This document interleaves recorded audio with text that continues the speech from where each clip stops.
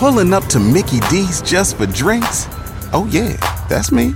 Nothing extra, just perfection and a straw. Coming in hot for the coldest cups on the block. Because there are drinks. Then there are drinks from McDonald's.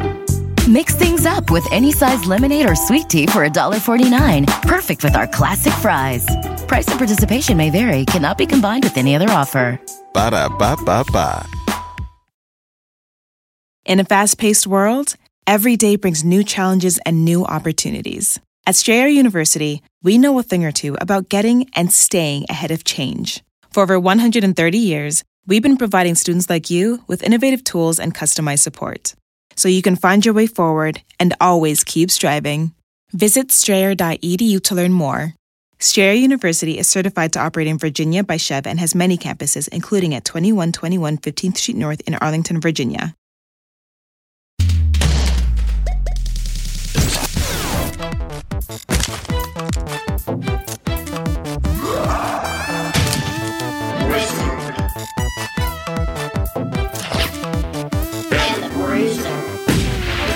Hello, everybody. 'Tis I, your Death Knight, Bruiser, Holden McNeely. And it is I, your mage, your blood elven mage. I think that works. I think that's a good build. You're not putting out enough DPS. I'm on cooldown. I'm on cooldown. Where's my macros? I'm going to need you to... My hotbar is a clusterfuck, Holden, and if you can just back the fuck off, I swear, you yell at me one more time and I will DC and leave you to fucking eat your own dick in front of Ragnarok. I just feel like you could be spending a little bit more time and energy on the guild. That's all I'm saying. Listen, my spec is flawless.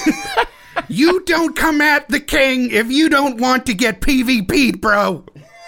And will you please introduce our guest? How rude. And with us is cartoonist, comedian, member of the Drawfee channel, and I guess the creator and star of Cartoon Hell on Dropout.tv, Nathan Yaffe. How you doing? Hi, can I be the druid? I want to be the druid. We need one. I never got to play druid in that game. The reason why I asked you on is World of Warcraft is an intensely huge topic, and between me and Holden, we didn't really have that much hands-on experience with the game, and you do. I played it a little bit my senior year of high school through my sophomore year of college. And so what happened in your sophomore year of college? I decided I wanted to try having a social life at college. And true story, this is like on the nose after school special, but the week I decided to cancel my World of Warcraft account, I did lose my virginity. That is a true story. That is not fabricated. That actually happened. And it was just the universe telling me this was the right decision for you. No, that's like something in a bad like movie that you're right. No, it was like, it felt too on the nose. So Nathan is our resident expert. If anybody who has an issue, no, Jake, okay. Let me do this. Anybody who has a problem with anything that is said on this podcast about World of Warcraft, please do. What's your Twitter handle again? It's not me. It's someone else. At not me 6969. If you have any problems with the things we say, any inaccuracies that get spouted out about World of Warcraft in this episode, please direct them towards him. This is a lot, man. This World of Warcraft's a biggie, big one. Yeah. This is when I knew that something like truly terrifying was happening. Is I actually had never touched the game. I knew people that played it in college. I feel like there's a thing in our generation now where we all have the one friend that genuinely disappeared for 2 years, and when they come back, they're just like, World of Warcraft, man. Sorry. But this week, I finally, I have Battle.net, and I installed World of Warcraft because it's free to play for the first, 50 levels or something. 20, I think it doesn't matter. But just enough to get you in. I made like an orc warrior named like Coco Mango Man. As you do. And that's not the real name. Don't look me up. And I just started doing the tutorial. Just like, there's an opening cinematic. Garrosh is a crude leader that has put the entire land in disarray. They send me out to like kill some boars, and I kill boars. I go out and get some spies. I kill spies. I have to wake up sleeping peons, and I'm just like tooling around in this opening. I don't know, Orgrimmar? Is that the opening? Orgrimmar. Orgrimmar. And which is, by the way, at least when I was playing it on stream or whatever, because I was like, oh, I'm gonna shock and wow everybody on my stream by like starting a new game of World of Warcraft blindly. Like, that is a part of the game that is what, decades old at this point, that you start in, and you feel that a little bit. It's it feels that it has that age to it, and it's so surreal to be in this like ancient cobwebbed space. You know what I mean? But like, I just do these like itty bitty quests, and I get up, and I'm just like, okay, that was neat. That was interesting. I guess I kind of get why it was popular. I don't know. And I look at the clock, and 2 hours had passed. Yes. Without even register. You could have told me, like, if you had asked, I'd been like, oh, okay, so I was playing for like 10 minutes, right? It was like the opening scene in an episode of Doctor Who. I got time robbed. It was fucking, I was disquieted by the experience. For me, I feel like World of Warcraft is huge during kind of my dark days when it comes to gaming. Like, I kind of took a step back from gaming for several years to like listen to jazz and play chess and try to get laid in college, right? Yeah, as you do. As you do. And after a while, or from afar at least, I always saw it as this like dangerous black hole of a game, this thing that will suck hours away from you that people are addicted to. It's like, ooh, terrifying, and like, uber on a level of nerddom that I feel like now I can live in, but maybe back then was like a bit intimidating on the outset. Well, it's not like even in the officially sanctioned, like fully endorsed South Park episode, it was implied that playing the game turns you into a diarrhea-spewing, obese, asthmatic fucking wreck of a human. If you want to be good at it, like you can be a casual player and Blizzard, not as they were. Blizzard themselves made machinimas of this game and got them. So I was like, so you're saying definitively that our product destroys children and turns them into grotesqueries. I will say, though, I was going to get to this later, but I am so impressed to know that Blizzard fully cooperated with Matt Stone and Trey Parker, even after looking at the script, and let them use their assets, let them use the engine as like a sort of a virtual studio that they could get all of that footage from, which would have taken like an obscene amount of hours to actually animate. That is pretty unbelievable to me, especially because, it's like there's little things, right? It was always known as this thing from afar that's just like, oh, people are dying, they're playing it so much, they're just in their own shit, they're just eating shit and dying. And then on top of that, you have like the South Park episode, which is kind of like that as well. But then you also, I think one of the first times I found like a little bit of the like hilarity in the WoW thing is the Leroy Jenkins video. Right, yeah. I remember watching that and I think it's almost better when you don't know anything about World of Warcraft, just because of the like number grinding they're talking about up top. Like somebody punched the numbers, like, oh, I love like the WoW sigh. Like that WoW sigh is it's too familiar. Yeah. Wait, what is the key to the world of like the team chat cadence? Because you have to communicate very effectively. Because you're coordinating all these moving pieces. It's like, all right, everybody, let's. It's like you're almost bored. You're tired. All right, everybody, let's do this. We've got. Okay, can you crunch the numbers on that? Yeah, and you're like trying not to wake up your stepdad or whatever, like in the next room. You're on your lunch break. It's just like everybody is shirking some responsibility to be there. It is casting holy light. Because like they crunch the numbers on it, and the chance of survival it's less than 50%, right? It's like it's very low, and they're like, if we follow this very specific game plan, we might make it out of this. And then the guy, screaming if we follow and running this plan, we might survive the encounter. For a chance of maybe getting a 1 in 10 chance of getting a piece of armor from a set that I maybe don't already have. Right. For this one guy in particular, like Leroy needed the piece of armor. It was like a skippable encounter that they could have gone past. And it's just the animation of the whole thing. When the whole thing goes tits up and it's just these stupid looking bat creatures. And everybody's just like, oh God, oh boy. And the bats just look so stupid. Yeah, and the dragon hatchlings. It's an amazing video. And I don't want to get too much into this because I feel like we'll get into this a little bit later. But, just other little stories. I think Warcraft's all about the stories that come out of it. But the funeral, which we'll talk about later, and then watched a documentary about people who are addicted to World of Warcraft, and that was, I forget which one I saw, it was on like Netflix or something, when I was working in a warehouse. We can talk about that some other time, though. But anyways, from afar, it had little things, kind of like EVE Online, it just had these little interesting stories come out of this world, and I loved paying attention to that. Right. When did like Felicia Day's The Guild come out? Because that was another, like, they never specifically called it World of Warcraft, but it was. But they sure as fuck weren't talking about EverQuest or Ultima. Yeah. I'm not sure, but that was big too. I felt very seen when that came out. Like, all of the people, all of those characters, like, oh yeah, that's a person I've interacted with online because of this game. 2007. Yeah, so that's like right when I was playing. Yeah. So it's this giant world, and it's all these crazy emergent stories and things like that. It seems like it's always been around, and that's why I really did love learning about the history of how it came to be, and I definitely want to talk about that now.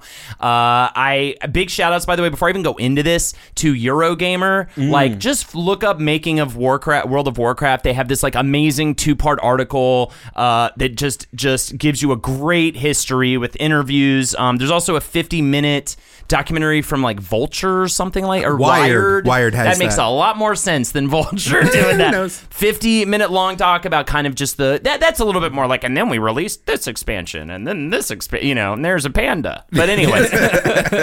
So let's take it all the way back. I think we talked about this in the Overwatch episode, so I'll make the Blizzard history brief up until they start working on World of Warcraft. But just to rehash a little bit, Blizzard Entertainment, founded in February 8th, 1991, originally as Silicon and Synapse Inc. by 3 graduates from the University of California, Los Angeles, Michael Morhaime, Frank Pierce, and Alan Adam. And all 3 of them had to kick in $10,000 of their own money to get the thing started. And their first games were ports like J.R.R. Tolkien's The Lord of the Rings Volume 1 and Battle Chess 2, Chinese Chess.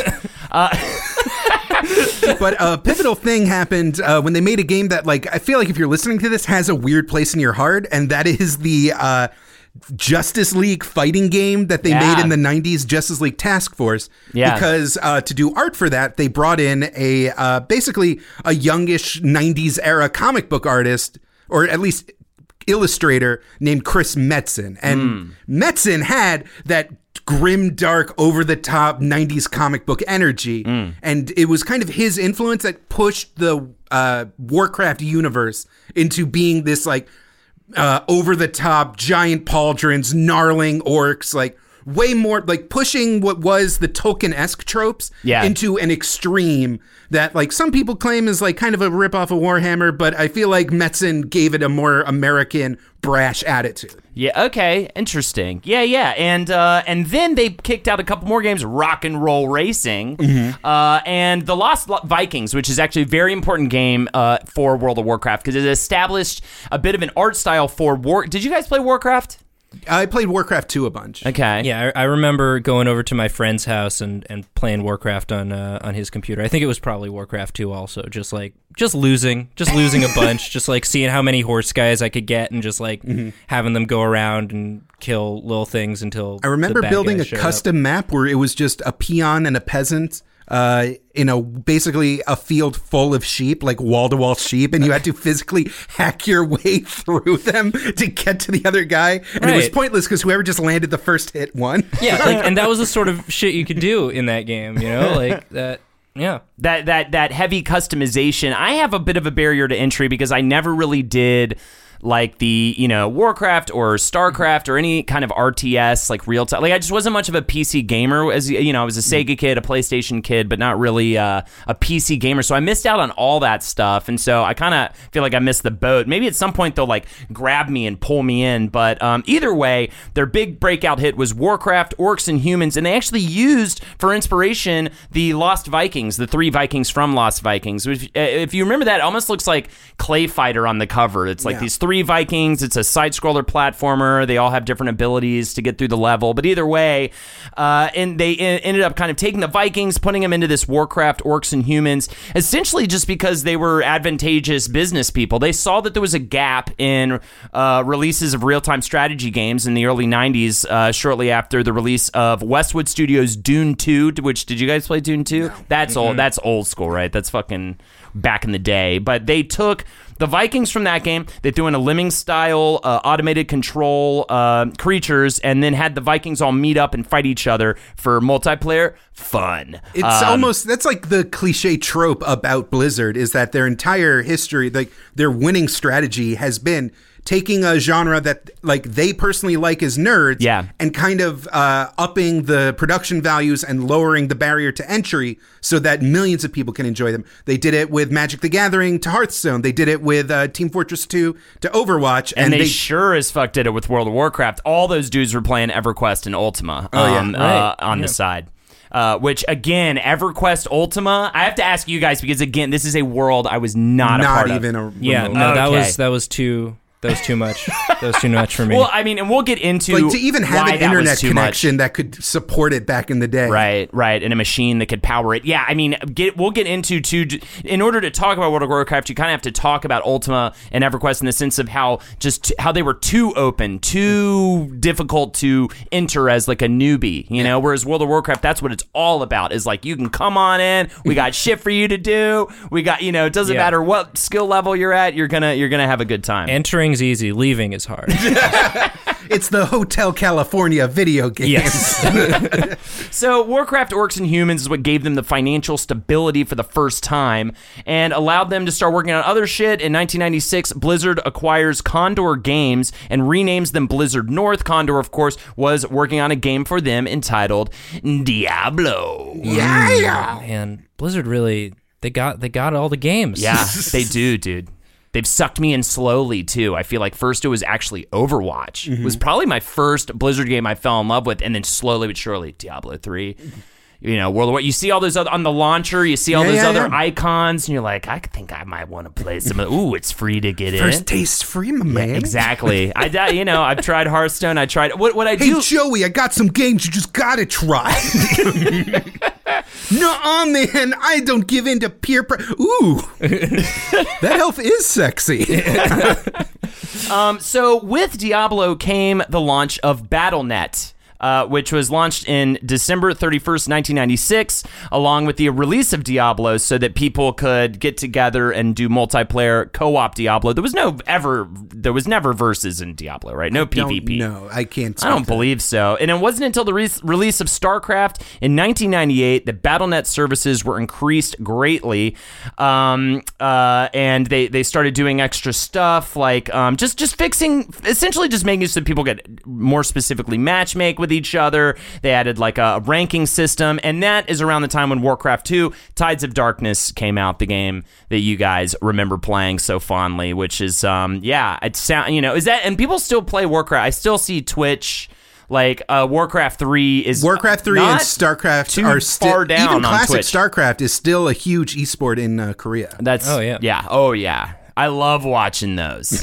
I have no idea what's going on. Yeah. And I love watching like giant arena StarCraft matches and everyone's freaking out. Just fucking get those APMs up, my man. Dude, this has nothing to do with anything because I think it was from a Dota tournament, but I just saw I was looking at live stream fails on Reddit, one of my favorite subreddits, and there was one where this announcer was like, so you picked this character, it hasn't been picked in years. It was for this like Dota match, and he put the microphone and he was like, actually, I fucked up. I meant to pick a different character, and like literally said, I fucked up. That's so good. Anyways. It's great when you can like describe what you're doing as you're saying it, you know? It's like, I both fucked up picking this character and right now. And just like that pure nerd bluntness, too, is just so strong. So around this time, they're adding the CD key system and all this kind of stuff, requiring people to get into Battle.net and like using encryptions and things. But also, now they're releasing Diablo 2 and keeping all character data stored in the Battle.net servers. And then Warcraft 3 comes out. They are fucking rock and roll stars right now. They have essentially established themselves as like, we are capable of anything. We're building our company out. Warcraft 3 is huge. Did you guys play Warcraft 3 at all? Yeah, I like to play all of like the custom like Hero Wars and stuff on Battle.net for Warcraft 3. I don't think I played through the campaign. But yeah, like Hero Wars and like the original Dota. Again, I wasn't good. I was not good at the game, but I like the way the characters look. It's like that was right. That's how they get you in. Yeah, it's you just like it's a the compelling world. visually pleasing style. There's great feedback for like when you get a kill, like the gold pops up out of the creep that you kill. And so you weird flappy mouth talking heads whenever you click on what's the word? A unit. And I think by this point, if you want lore, there's lore at this point. Like there's a lot of story lore, and even back in Warcraft, you could buy novels and go deep if you wanted. Yeah, and get in there. But this is around the time, around the early 2000s. When they start directing their energy towards an MMORPG, especially due to certain games like EverQuest and Ultima, and even bringing people over from Ultima and places like that, which is perfect because they know what they don't like about Ultima, and they can start fresh with WoW and like give it all that stuff.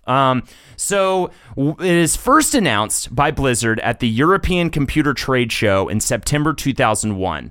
And they use the proprietary graphics engine. I did a good one on that one, right? That was a good, yeah. That was a good. It was originally used in Warcraft 3 by Blizzard exec Bill Roper. And everybody thought when Bill Roper came out to announce this, they thought he was going to announce a sequel to StarCraft. But instead, he's like, no, we're going in a whole new direction, which led to very mixed reactions that, because they are the strategy game monster. And they're like, no, we're going to do put it in a real world. And this essentially came from not only everybody in the staff playing the game, playing rather MMORPGs, but also they just happened to put a camera behind a character in Warcraft 3 and started moving around in third person. And they were like, this is cool. This could really work. We should maybe make an MMORPG out of it. That's eerily similar to what happened with Halo. Yeah. That they were designing an RTS, a 3D RTS, and then just was like, what if we just let you control an individual character in this 3D world? And immediately we're like, oh, this is way better. That is right. So this is a quote from Samwise Didier, who was the art director, one of the art directors. We ended up going back more to the RTS side, but I remember seeing those first builds of the game. You're running around with the Archmage or the Blade Master right behind him. You see the horizon and the enemy camps in front. I think that helped establish the feeling that, wow, our game would look awesome like this. And he said, wow, like WoW, not WoW like World of Warcraft. Right, because I remember there were quests in the campaign mode. I didn't play, but I would watch my brother play or my friends play, and especially in some of the expansions, there were ones where you were just controlling a hero for one hero unit, and just sort of it played like an RPG. Warcraft 3 really sort of was a synthesis of RTS and RPG games, so it sort of formed a bridge for them. That's awesome, and that is why you're on this episode. Because I need that shit, because I did I'm sorry, listeners. I'm gonna apologize to my listeners. Can I apologize to my listeners right now? And your listeners? And your listeners, you know what? Honestly. Yeah, my listeners, you're doing fine. We apologize. We apologize on Drawfee at the end of every episode, so my listeners are used to me apologizing and getting things wrong. So they should be great. Oh shit! I feel like, do we even talk about the show? Can we take a second to talk about the show? We'll do plugs. We'll do plugs at the end. All right. I feel like we should have said something up top. We'll do plugs at the end. All right, we'll figure it out. I had plugs in the middle. I'm all over the place for that. He's a madman. Shut it down. He's gone rogue. Take the shot. Take the shot. I'm apologizing to my listeners. I have not played any of these fucking games. And World of Warcraft, I literally probably played for, I want to say, 2 hours. All right? So just don't... All right, you know what? Be mad, okay? I'm going to be here, all right? Anyways, what I was going to say was going to start to introduce a new character in the story. So apparently Vice President of Game Design, Rob Pardo, is in a guild called Legacy of Steel with a user named Tiggle. And by the way, dude, is this really Tiggle Biddies? Is this dude really doing that? Is Jeff... all right, spoiler alert. Is Jeff Kaplan really Tiggle Biddies as his username in his fucking EverQuest Ultima Guild? I believe it. If there's one thing I've learned about the history of 90s and 2000 game devs, it's that they're all fucking gross nerds. And it's their knowledge of the mind of the gross nerd that allowed them to create such evocative things. Yeah. So it is Jeff Kaplan. If you're familiar with World of Warcraft, you know that's a big name in the terms of the creation of the world. Personally watched him give 20-minute speeches about Torbjorn and reworks. Yes, yes.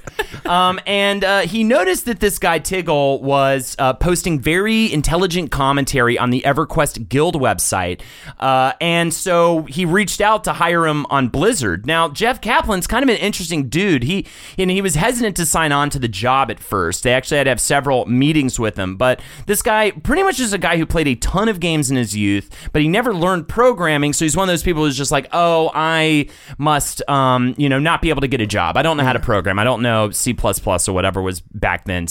Probably just C back then. I mean, there were so many different things. He didn't learn 3ds Max. He didn't learn Maya. He didn't learn. He's a whole world of skills he just never fucked with. Never learns. A whole multi-page resume, just programs he does not know how to use.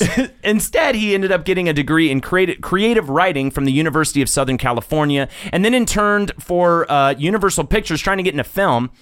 But then he went on to NYU for a graduate degree in creative writing and went on to receive 170 rejection notices in 1 year. Wow. And after that, while he was working at his father's recruitment business, by the way, that's got to be brutal. Little fun fact about Henry, friend of the show, Henry Zabrowski from Last Podcast on the Net, Last Podcast on the Left, he got security had to escort him out of the building when he worked at a recruitment office. Yeah. It was a very funny story. Everyone should ask him about it some of these days.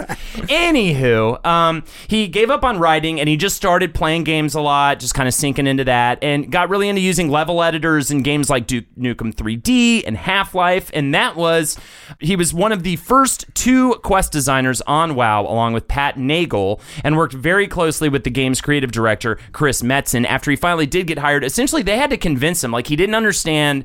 Blizzard is, like, still not, like, a huge deal at this point, and he didn't understand, like, how potentially lucrative this job could be, so they actually, like, courted him over time. Like, they had him come to multiple meetings, and finally, they hit him up, and they were like, you should apply to this, like, quest editor job. And he looked and he was like, oh, this is actually a quest designer. Writing. Yeah, he was like, oh, this is what I am prepared to do. Creative writing and gaming, yeah. Yeah. Fucking nailed. Isn't that nice how people just get jobs fucking flip-flopped right onto their lap? If you give up for long enough, eventually, this is the lesson to be learned from this. That's how I got a job at Dorkly.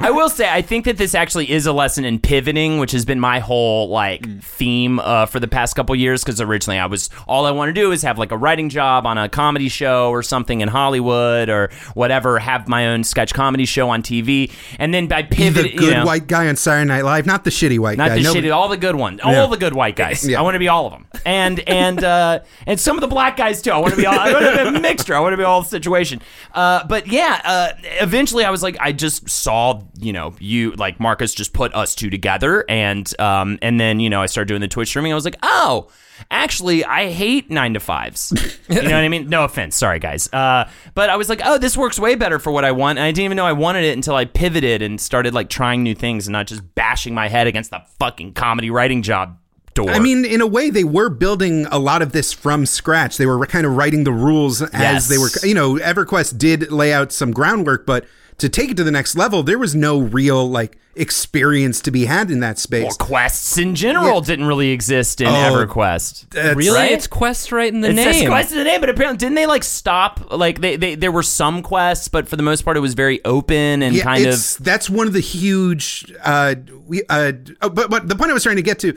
was that there's a lot of the people that designed the world and built the world of Azeroth and vanilla Warcraft were FPS guys and modders and people, because those were the only people who had experience with like building polygonal spaces. Even that's even the crazy. That's one of the crazier things is even just building a 3D world was unheard of. Yeah, and this brings me to my next character in the story, which is creative designer Chris Metzen, who worked at Blizzard back when it was Chaos Studios, and he literally got the job thinking it was a graphic design studio, having no idea it was a fucking video game studio. Metzen's the comics guy, right? Yeah.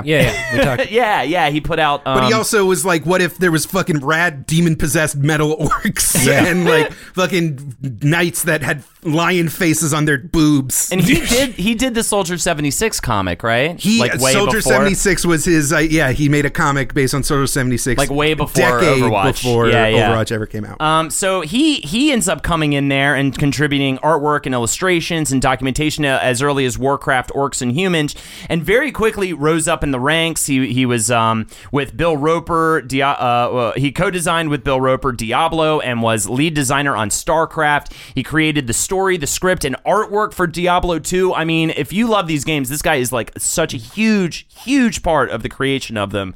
And Kaplan's work focused on the player versus environment elements of WoW, including quest design and the overall aesthetics under Metzen for the various dungeons and raids. And he described his position as a medium between Chris Metzen's creative elements and the programmers and artists of the level design team. And he was eventually named game director with Tom Chilton and J. Allen Brack. So let's get into quests. Let's get into all of it. Because this is, I feel like, their first major breakthrough. And the fact is that the repercussions of the system that they refined is now felt in everything from like Fortnite has quests, mobile games have quests. Like the idea of these like micro tasks that you get rewarded for within this greater gameplay system was immensely helpful to guiding new players. It actually was a big part. Like this was actually WoW was way more open originally.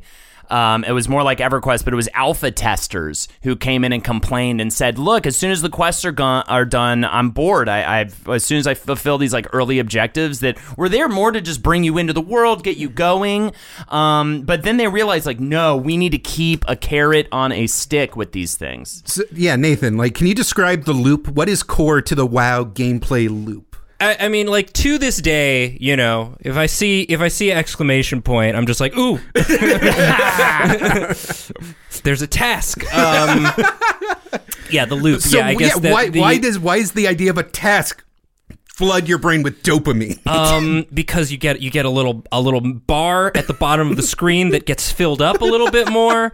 And maybe you get a new piece of armor, and like that was a great thing about it. Like your character's appearance changed in real time as you acquired pieces of armor. Like the first shoulder wear you get in the game is huge because you see all these people walking around with big shoulder things, and like you're just wearing a breastplate and pants, a leather vest when you start. You get a helmet, you get shoulder things, you get new weapons, and yeah, so like you're seeing your character improve visually, and yeah, you're getting these rewards, these very modular rewards, but like it's satisfying. You get that shot of dopamine of like, oh, I accomplished something, which is like, What else am I accomplishing as a senior in high school? Like applying to colleges, doing homework. These are things that require a lot of work and no experience points. Yeah, or copper. And I feel like this is now a mainstay for like anything. Spider-Man, to name like a more recent example, or just any like action adventure game or whatever, is that like loop of quests that they. But I think back when this came out, it was less refined. And this was more of a new thing a little bit for people, like this sort of endless loop of quests and, gaining experience and leveling up, at least in an MMORPG. Well, I'll segue into the next thing that I think really defined WoW, especially against other MMORPGs and a lot of things in general, was just the whole, and this was a contentious issue in the design, but the whole split between Horde and Alliance factions was like a huge deal. Which one were you? I was Alliance because the reason I started playing this game is because my friends were playing. It was like a social, it was the social element of it. Like it felt okay for me to do because my friends had already started playing, and like they had been playing for longer than me. And as I was nearing the end of my senior year of high school, I was like, oh, I'm not gonna see these guys as much. I want a way to stay in contact with them. And that's part of what. So it's really drove me just to what it. they have. Just like you get an Xbox. Well, hopefully you didn't this time around, but you get an Xbox, so all your buddies have an Xbox. Right, you get whatever your friends have. So you join the Alliance because your friends are all Alliance. I was also Alliance. You for make that a exact warrior reason. because at the time when you started playing, warriors were broken, but by the time you get to level 70, they're not broken anymore, and you need to be able to tank if you want to get any PvE gear, and it becomes a whole thing. I mean, the core difference between the Horde and the Alliance was just, what was it?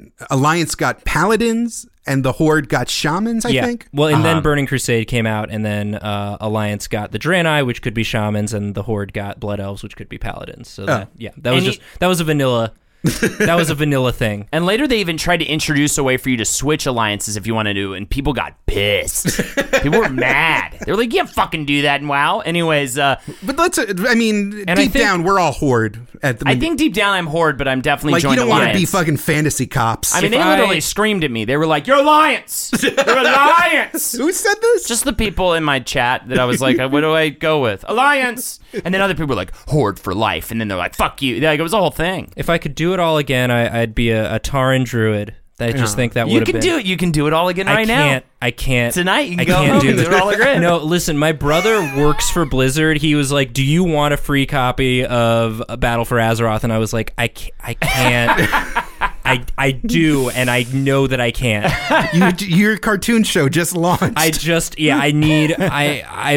in a good place in my life right now, and it will ruin me. It will wreck me. Like this, I was afraid. I never got into like Elder Scrolls Online. Love Skyrim, but like when they came out with an MMO, I was like, I can't. I need a game you can beat. Yeah, you can't. Jake, to go back to your question about quests, I don't remember like leveling up quests, but something that happened when you reached endgame, when you reached when I was playing level 70, now it's like 100 and fuck you. But like it, like they had daily quests, and it was a big thing when they patched it to upgrade the maximum number of daily quests from like 10 to 25. Because they were like almost randomly generated, right? They just kept coming to keep you like. Well, there were factions. You could be, since you weren't getting since your experience meter couldn't go up anymore. It became reputation with different factions, and like if you got your reputation up to a certain amount, you could get the special mount from like you could get the Aether Ray mount, which is what I ended up getting. But I remember they came out with the Sunwell expansion, and there was this quest where you got on the back of a I think it was an Aether Ray, and you flew out over these boats, and you were like, it was a bombing run. Yeah, shooting these arcane bombs on them. And I just remember like I had my playlist going, and like every day I would do this bombing run for weeks, for months. Just farming reputation, just getting the gold that I needed. Yeah, like most of my memories are from Endgame, like the stuff that happened when you reach the end of leveling up, and it became about just like, oh, I suck at this. It turns out, compared to everyone else who's been playing this game longer, I'm not good. And I have a desire to... Like doing a comp in Overwatch. Yeah. Once you finally level up to the point where you can do competitive ranked, and the placement matches are a horrible sight to see. Just that fun thing, like, oh, everything I've learned is nothing. And I remember because you needed specific for the arena gear, like it cost points, but certain gear you needed to have a certain ranking in order to obtain. Of course, the shoulders required the highest ranking. It's all about the pauldron life. Yeah, but like there was a time when like you could before they ended up patching it to make it so that like if there was too big of a discrepancy between your ranking and the ranking of like your teammates, you wouldn't get the points. But like there were these really high ranked 5v5 teams that they would just you could pay them gold in game, and then you could do the minimum number of arena matches at that rank, so you could get the points you needed. They would just drag your useless body. Yeah, I mean, you would lose the games, but their rank was so high that, like, you... and every so often, you would get paired with another team that was doing that same thing, and then you could maybe win. Hey everyone, Holden here. Today's episode is brought to you by Chegg. Chegg is a leader in online study assistance that helps you save money on textbooks and offers expert Q&A help, and you can study anywhere with the Chegg Study mobile app. Okay, first off, I remember how expensive textbooks were when I was at Florida State. Go Noles, and I wish I had something like this back then. Second, I was a solid B student, and looking back, I know I was capable of more. That's where Chegg comes in. Chegg has everything you need to make the most of any study session or breeze through even the toughest of homework problems. If you need help with some tough problems right away, you can simply use the Chegg Study app to take a photo of problems not covered in your textbook, then submit it instantly to Chegg's experts 24/7 and get an answer back in as little as 2 hours. You can also tap into Chegg's online library of step-by-step homework solutions that covers so many subjects: accounting, biology, calculus, and engineering, to name just a few. For $5 off your first month subscription, go to chegg.com, that's chegg.com/wizard, and use promo code WIZARD. That's $5 off your first month subscription by going to chegg.com/wizard and using promo code WIZARD. And so, like, that's the sort of stuff I remember, just like all the bullshit, like when they came out with a patch that was like this type of item that you needed to make epic craftables that you could only get in raids that was soulbound suddenly became unsoulbound, so it was at the auction house. And I remember going to my friend who had way more gold than me, being like, can I borrow some gold from you so I can build my epic weapon? And I like got on a payment plan to pay him back, doing these daily quests. I mean, at least you went through a friend and not one of those shady sites that we'll talk Steve about that. Bannon used to run. We'll talk about gold farming. He did, right, that was a thing, right? Yeah. That's not even made up. Yeah, there was national tragedy. Steve Bannon was involved in the gold farming. Chinese gold farming. Oh my God. Yeah, and I have actually some info on that, but I'm going to take us back to, now we're a year before release, and the game is largely unfinished. They don't have the talent system, the auction house, the mail system, group finders, PvP, nothing. And the in-game raids. None of this exists 12 months out from release. Of course, like I said, the huge issue was the split between the Horde and the Alliance. And Tom Chilton, who was one of the guys who came from Ultima Online, he said that was contentious right up until the time we launched. The team was pretty divided on that. Jeff Kaplan was pretty against it. He would ask what the point was in splitting up the player base. People are going to want to play with, well, the people they want to play with. But the OG lead designer of WoW, Alan Adam, he was adamant about this, as they needed PvP and therefore a team-based mechanic. But more importantly, says Mr. Chilton, that in Ultima Online, while not having those boundaries was interesting, it was a huge hurdle for players. People didn't feel like part of anything. They didn't know who their friends were, who were supposed to be fighting against. They were what they were supposed to do. So this just gave people a little bit more. Again, It's just a little bit more definition. It's just a little bit more structure for people to work with who are, need that. And I know I need that. It's not World of Truecraft, damn it. Like, it's a fucking global war of attrition between gnarled monsters and blonde fucking boring people. So the game is set for release on... I believe in justice. I eat babies. Like, who are you gonna pick? Come on. Who you gonna go with? Babies. There are pandas and werewolves. Yeah, so the whole thing. It's everything. Everything's everything Was now. the community cool with the panda things? I feel like that was just kind of pushed it into a different... I guess it was already ridiculous. Like, World of Warcraft's aesthetically generally pretty ridiculous. There's motorcycles and Pandarians. There were Pandarians in Warcraft 3, I think. So there was a lore basis for it. I'm sure there were people who were mad about it. No, there absolutely were people who were mad. In the Wired documentary, they definitely got into how. It was bad timing because fucking Jack Black Kung Fu Panda was out. It was just too much panda. And that was the dominant fighting panda, and you can't divorce from that. Right. But they were actually, the devs that were interviewed there were genuinely hurt that fans were kind of like cold on Miss Pandaria, because they say, like, we actually put in a ton of work. It's like in a wholly original environment, and it lays out like story beats and important character work that has carried out, like, right now to the current expansion. Like, those seeds were laid back in the fucking Kung Fu Panda. Yeah, for sure. And speaking of story, by the way, I loved reading about how it is, again, all new terrain, and so just putting story into an MMORPG was like very, very hard, and didn't really come into full play until Wrath of the Lich King and phasing. which was the whole idea that you could make changes to the environment in your playthrough, and it would stay that way. And that was like such a huge, and so they were like, oh, now we can like put more story in this game. But for a while, they were like, they just didn't even know how to infuse it into the game itself. Because if you freed a prisoner, that means that they're that back person in the prison. Yeah, Right. that means the next person can't free that prisoner. Right.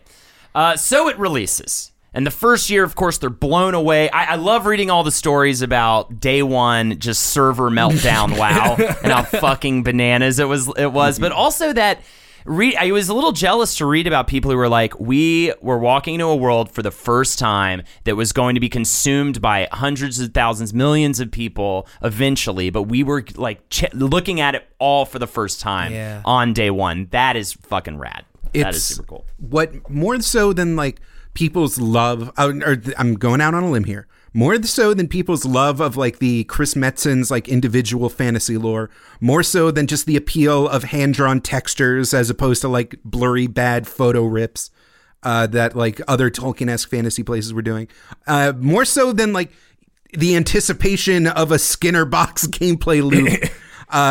Like the dream, that fucking Ready Player One dream of an online, always existing virtual world was so enticing. This is something that people had been yearning for since like back during the Neuromancer days, like before computers could even like display graphics. As soon as someone built a calculator, someone was like, oh, I want to live in this. I want to live in the 80085. You're not wrong. And World of Warcraft was the highest production, most accessible version that we had so far. And I feel like that was a big part of that excitement. Right. And then they release the first expansion. Now you're Burning Crusade. Burning Crusade was this is your world. So this is January 16th, 2007. You are still straight up a virgin and you are in this whole new world to explore. It's unbelievable. How'd you just caught the bug because your buddies and they were just like, this is what we play now. They had been playing for a while, so like I had watched them play vanilla, like it would just sort of be on in the background. There was the one friend whose basement we would always go to Friday nights after school. That friend had a shitty couch, right? It was a great couch. Ooh. You know, I'm sure shitty by adult standards, but like great couch for memories. But you know, we'd watch, you know, what was the Yo Mama or whatever, you know, MTV show was on, and then like he would just you know, Comedy Central or back when it was Adult Swim and just World of Warcraft would just be on. We'd play whatever other video games people would bring over, but that was the gold standard. There was just like a rotating crew of people who would log into there. It's like, oh, I need to do some quests. Okay, I need to go. So there was just a computer that was dedicated to World of Warcraft, and so finally I joined. They said make a warrior. I made a warrior.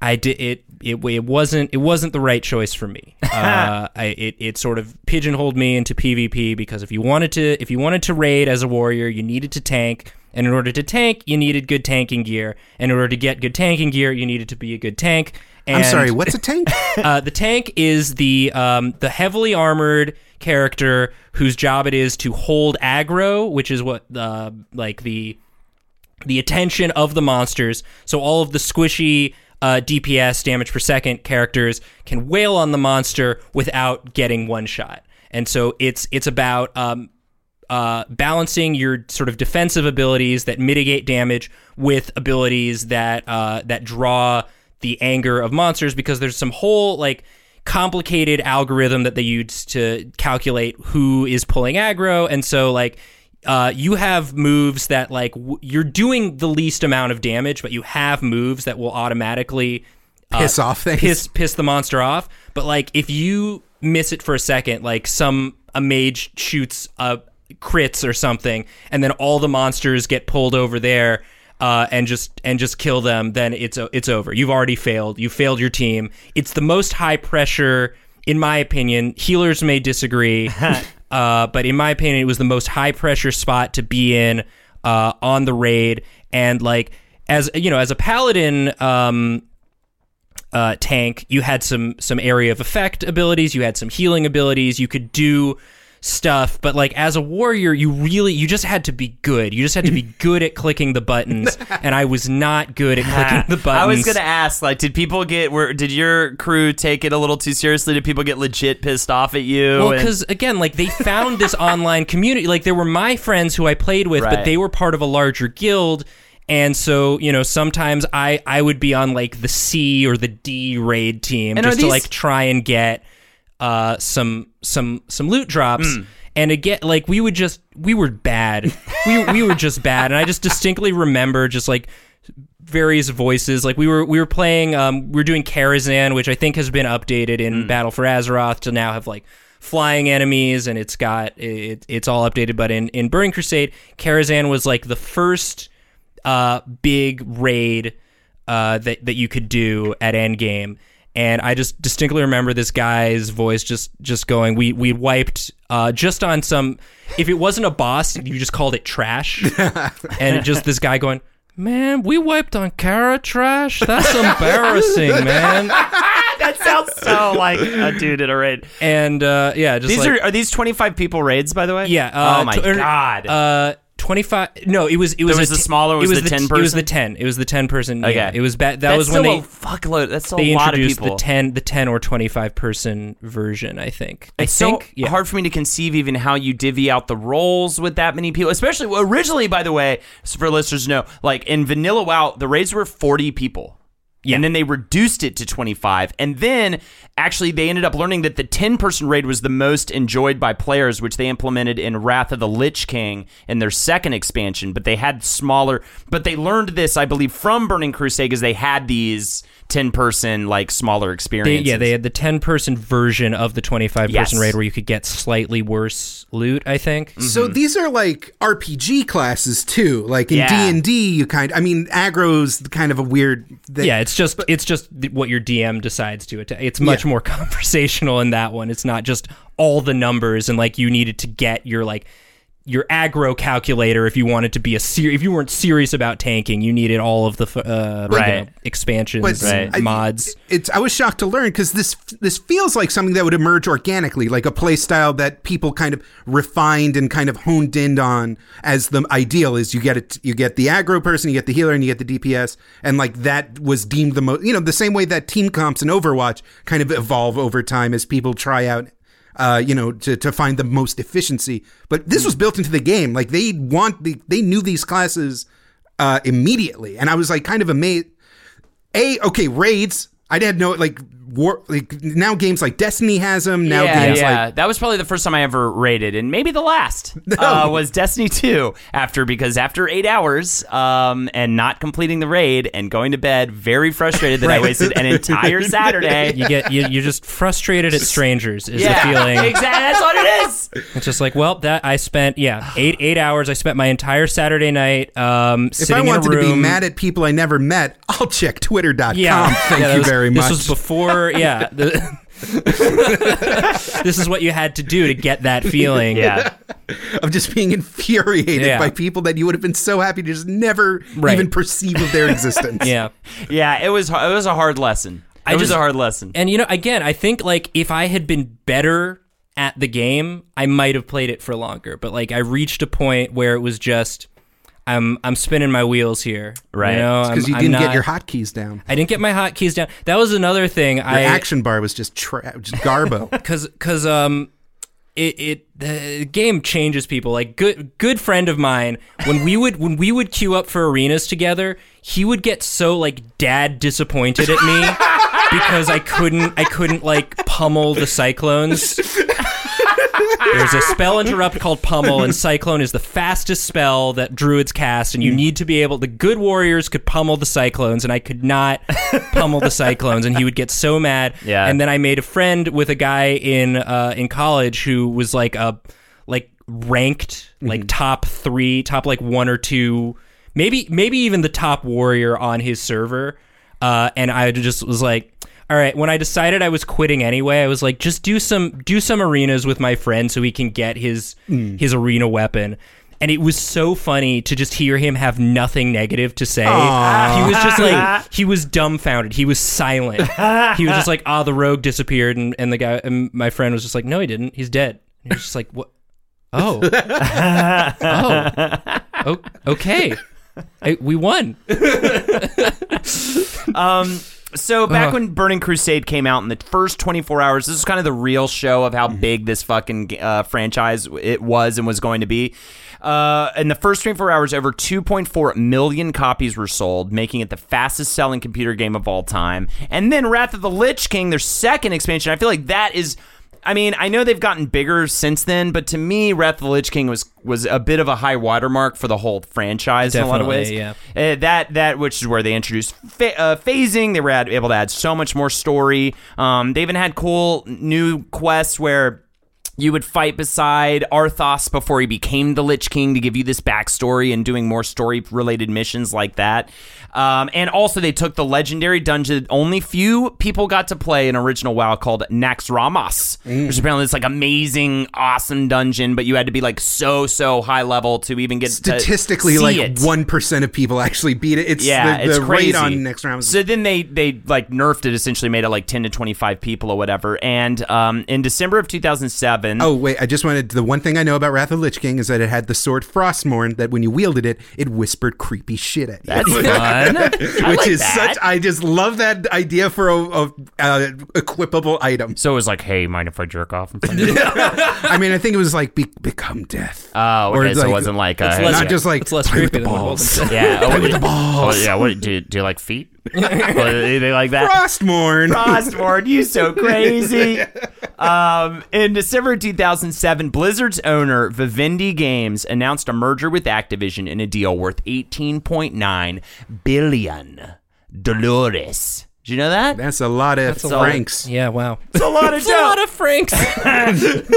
And that is really kind of the moment where it's like, oh, Blizzard is now like one of the juggernauts of the industry. So you've got... You always forget that it's Activision Blizzard until like that COD 4 or the Black Ops 4 icon appeared in Battle, and you're like, oh yeah, this is Activision. So before we get into some of the famous moments that happened in the game that we haven't already touched on, I just wanted to go over the expansions. If you have any thoughts about any of these, please let me know, because I have none. The Burning Crusade, we've talked about. Yeah. That was January 2007. Wrath of the Lich King, 2008.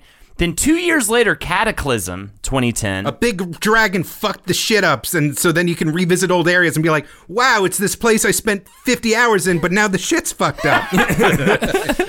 Miss Pandaria, which you've spoken about. It's just, you know what it is? It was just when how bacon got annoying on the internet. Like, pandas kind of... Yeah, we reached a panda saturation point. And they missed that window. The window had closed, and they just got in 1 year sooner. It should have been Mists of Pit Bulls. Everyone loves pit bulls right now. The dog, not the musician. Although people still enjoy the Mr. Worldwide's music. The Warlords of Draenor. Hey, what if you could do those things like in Assassin's Creed, where you can just send fake characters to do fake stuff, and then they come back with fake rewards? That's when like time travel fuckery really like seeped into the lore, right? Yeah, I believe Garrosh Hellscream got so mad at the world that he just like angrily time traveled. He time traveled back to Warcraft 2 or 3 and just was like, we're changing it. Yeah. I know Garrosh Hellscream from Hearthstone, actually. Garrosh versus Malfurion. You should work for them as a VO artist, by the way. That was fantastic. Jada versus Woogle Boogle. But I need to have you on my phone, like telling me to wake up in the morning. Hold it. Versus Sleep. Yeah. Damn it, no, yours is better. Legion, 2016. You remember those demons? They're back. And Battle for Azeroth, August 2018, very recently. The reason why I created my own World of Warcraft account was because a bunch of people in my chat that I hang out with outside of chat as well, it's outside of Twitch, they were super enthusiastic about this new expansion. They were getting back into World of Warcraft. People I didn't even know were into it. People I play Street Fighter with. And I was like, all right, I'll give it a chance. There is like a subclass of people that do just like kind of poke their heads back in. Yeah, when every an expansion. which is kind of why they keep releasing expansions, because like as long as they don't pull that lever too many times, it's like easy money. Yeah, right. And so with this one, I mean, I don't want to besmirch it because I only really have the like giant bomb review of the expansion. No, it's a controversial one. But from what I've heard, it's pretty disappointing after you hit max level for just content and things to do, and it's actually losing a lot of diehards, which is unfortunate. But the people I know, a couple people who are way into it. So, what is World of Warcraft without its stories? We've already talked about a bunch of them. South Park episode we talked about up top. We talked about Leroy Jenkins. I will say, though, unfortunately, in 2017, a new video surfaced by the guy who made the tape of a different take of the.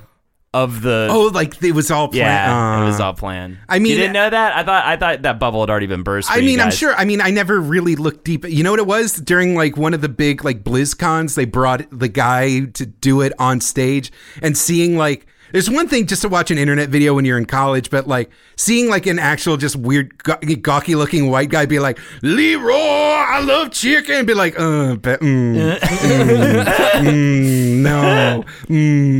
And what the real guy's name is, what is it? Brett, it's like Brett Schmidt or something like that. Who cares?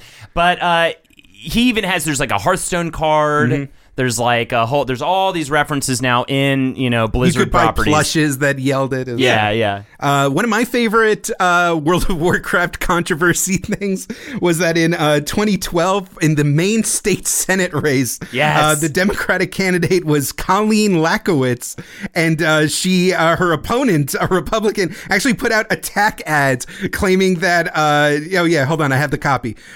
Colleen Lakowitz spends hundreds of hours playing in her online world Azeroth as an orc assassination rogue named Santiago.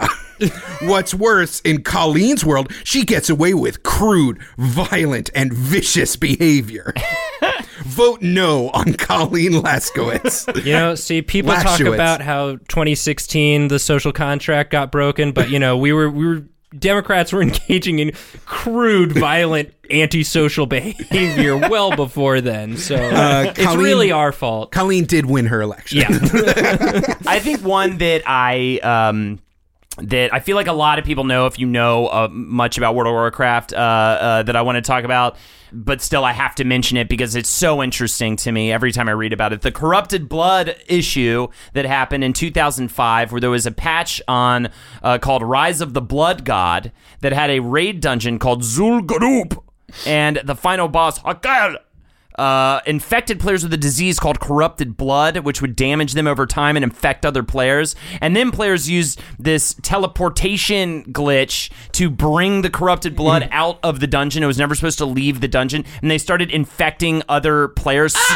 And some were intentionally trying to spread it like a plague to other players, while others started to join this relief effort, healing all these different people of corrupted blood. And there'd be these servers. Well, because there's no way basically the only way to get rid of it would be to revert characters. So like any progress they had made when they were infected would be gone. Yeah. It was a legit I think people still study this. Yes, like in the world of it resembles certain real world epidemics. So they study the whole case of what happened there for real world. Like some purposes. poor guy at the CDC has like a PowerPoint presentation about this. And Blizzard had to eventually do a hard reset to get rid of the affected servers. Insane. Yeah, which is pretty bananas. And then also, I mentioned it before, but honestly, I remember along with Leroy Jenkins, the other video that I loved watching as a holy what the fuck moment in WoW would definitely be the funeral raid.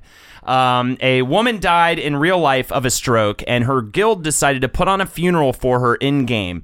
Apparently, she loved fishing and the snow, so they held it in an area called Winter Spring, but unfortunately, Winter Spring is a PvP area. So when they were holding the funeral, an alliance guild called Serenity Now crashed the funeral, murdered everybody. That is a Seinfeld reference. And they murdered everybody, most of the people like didn't have armor on, like because they were, it was this formal event or whatever.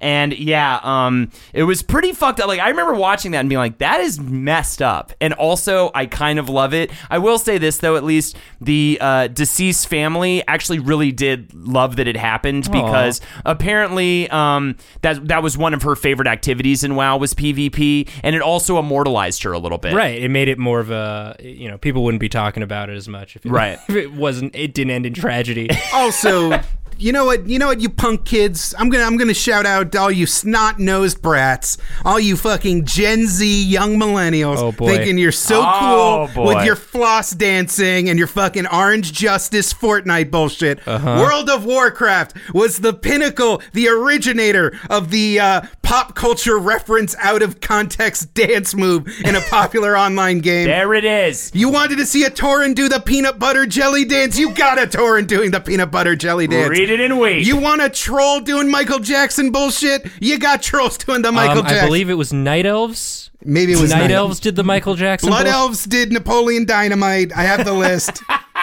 Orcs did Hammer Time. Orcs did Hammer Time. Trolls did Shakira. Thank you. And yeah, you're right. Trolls did. Troll males did Capoeira. Nice. Is there anyone good ones? I just know that Drane males did the Dollar Mendy Bangra from the Tanuk song. Yeah. And Gnomes just did just in the club style, freak dancing. Gnome females danced the Don't Ya from the Pussycat Dolls. Who was a gnome? Who would be a gnome? They get guns, right? Gnomes get guns. They're just small and hard to hit and annoying, but you don't look as cool with the shoulders. Everything's scaled down on you. Right. But, that's actually amazing that you defeat this ancient demon and this corrupted soul from eons past, and there's fine, hero, here you go. A boy's medium plate armor set. So you mentioned BlizzCon. I just want to briefly talk about that. The first one was held in 2005, brought in 8,000 people, and Offspring played the closing ceremonies. In fact, I have a list of some memorable comics and bands that played the closing ceremonies of BlizzCon. Want to hear them? I want to. Also, by the way, BlizzCon, by 2009, BlizzCon was bringing in 20,000 attendees with $200 tickets, and it's all bananas. And it's still going on today, but the bands and comedians, here we go. And this is kind of in order from oldest to more recent. Jay Moore, Patton Oswalt, that makes a little more sense. Yeah. Ozzy Osbourne. Fine. This would have been cool. He was in one of those commercials, the Warcraft commercials. Did he play? Maybe. He pretended to have in the commercial, at least. They'd have to get some special keyboard, I feel for him. Mr. T, Vern Troyer, R.I.P. Snoop Dogg. Snoop Dogg. I thought Snoop Dogg was Call of Duty. He'll fucking pitch He'll anything. just do whatever. Yeah. Did you guys watch his Twitch stream where he just pretended to play a video game to promote it or whatever, and then literally just stop giving a fuck and put the controller down, and while the game was still going on, he just lit a giant blunt? Amazing. You guys gotta watch it. I'm gonna watch it now. That sounds great. Someone was just I was streaming actually. I was live, and someone was just holy shit, Snoop Dogg streaming, and I was like, oh yes, and I put it on, and that was the best. Tenacious D with Dave Grohl. And then the next year, Dave Grohl came back, so I think he might actually be a fan as well. He came back with Foo Fighters.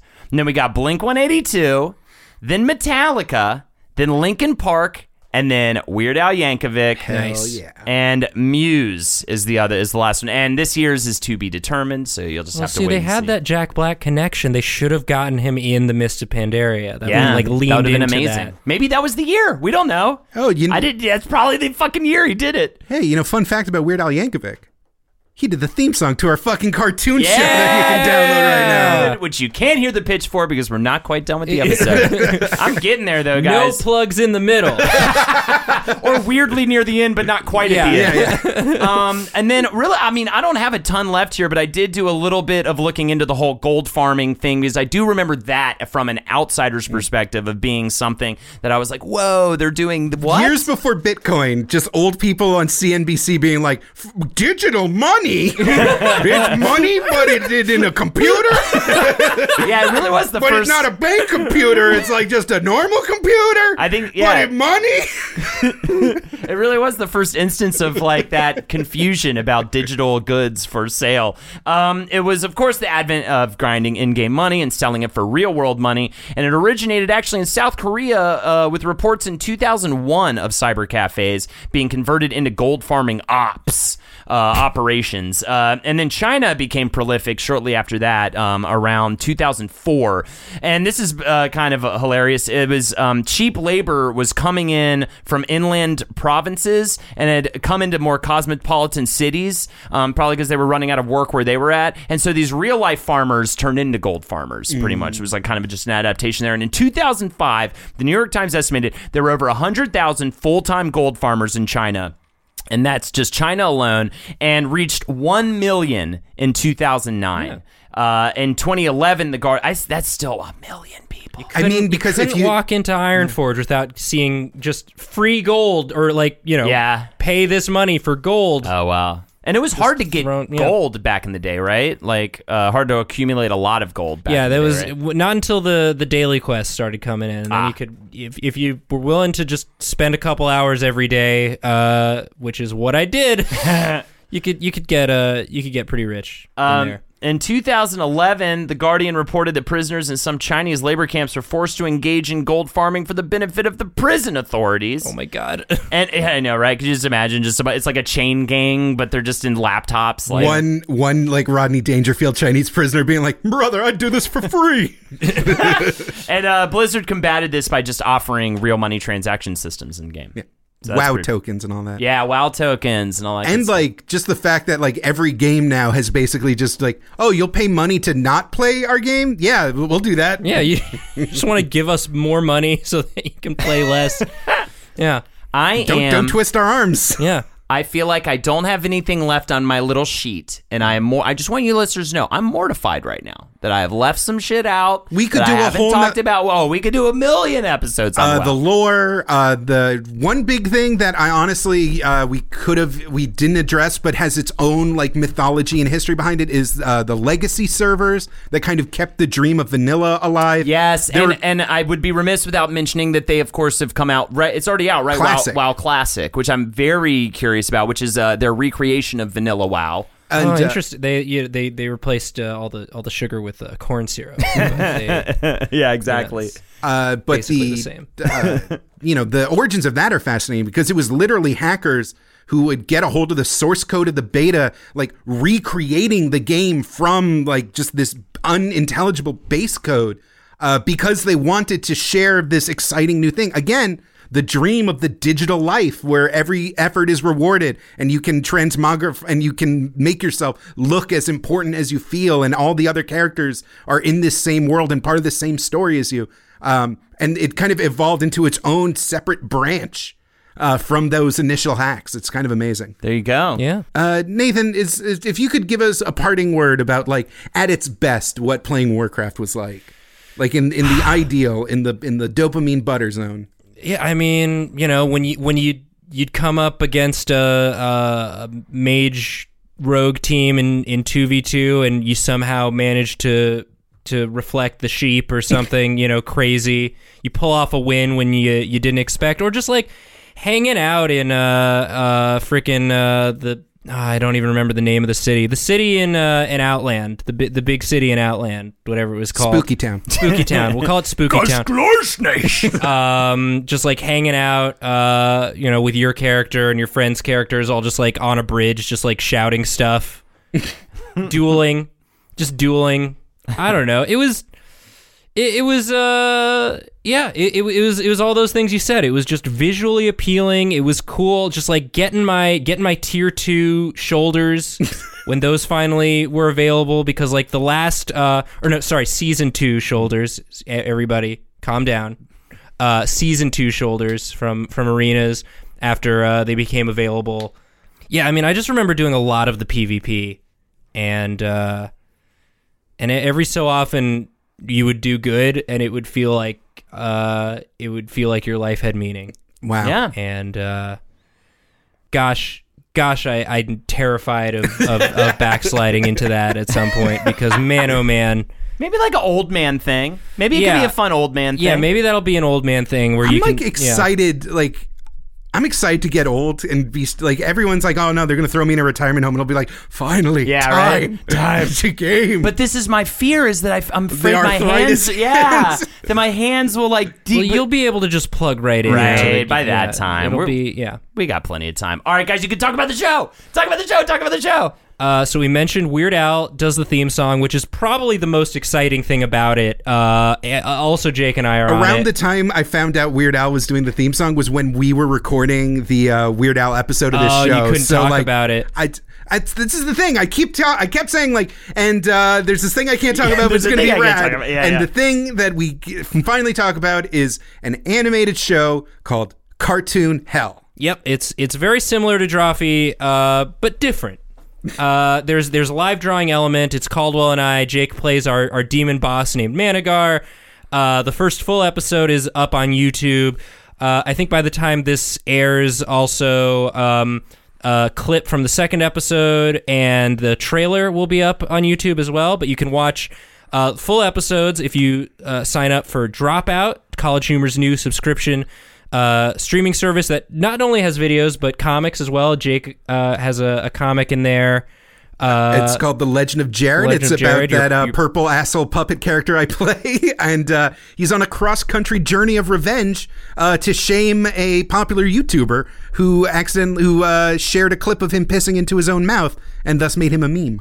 Fuck yeah. There are comics on there. There's a ladies book club comic for anyone who watches Drawfee and knows what that is about. It's our D&D ish show that we don't release often enough, but we made a comic if you want to see that.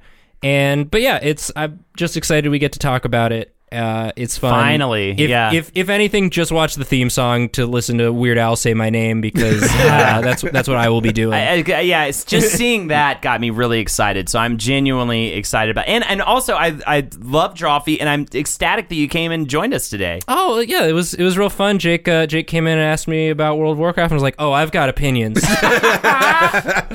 I'll tell you about that dark time in my life. Just the virginity story alone is just it's too goofy. It's too on the nose. I had to share that. And if you have a reaction to those opinions, the Twitter handle is Best Jake Young on Twitter.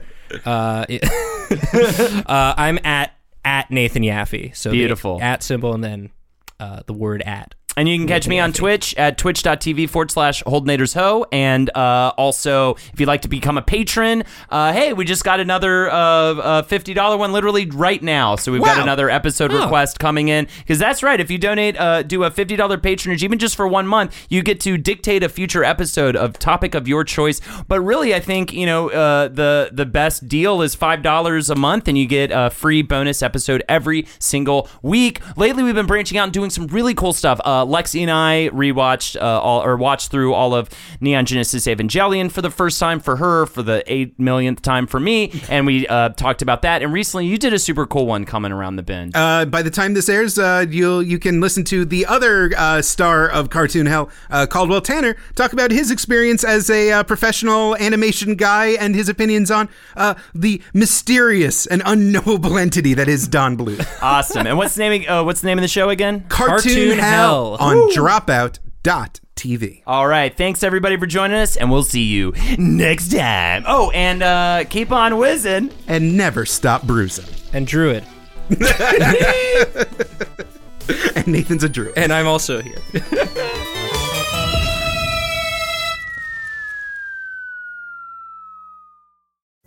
Pulling up to Mickey D's just for drinks?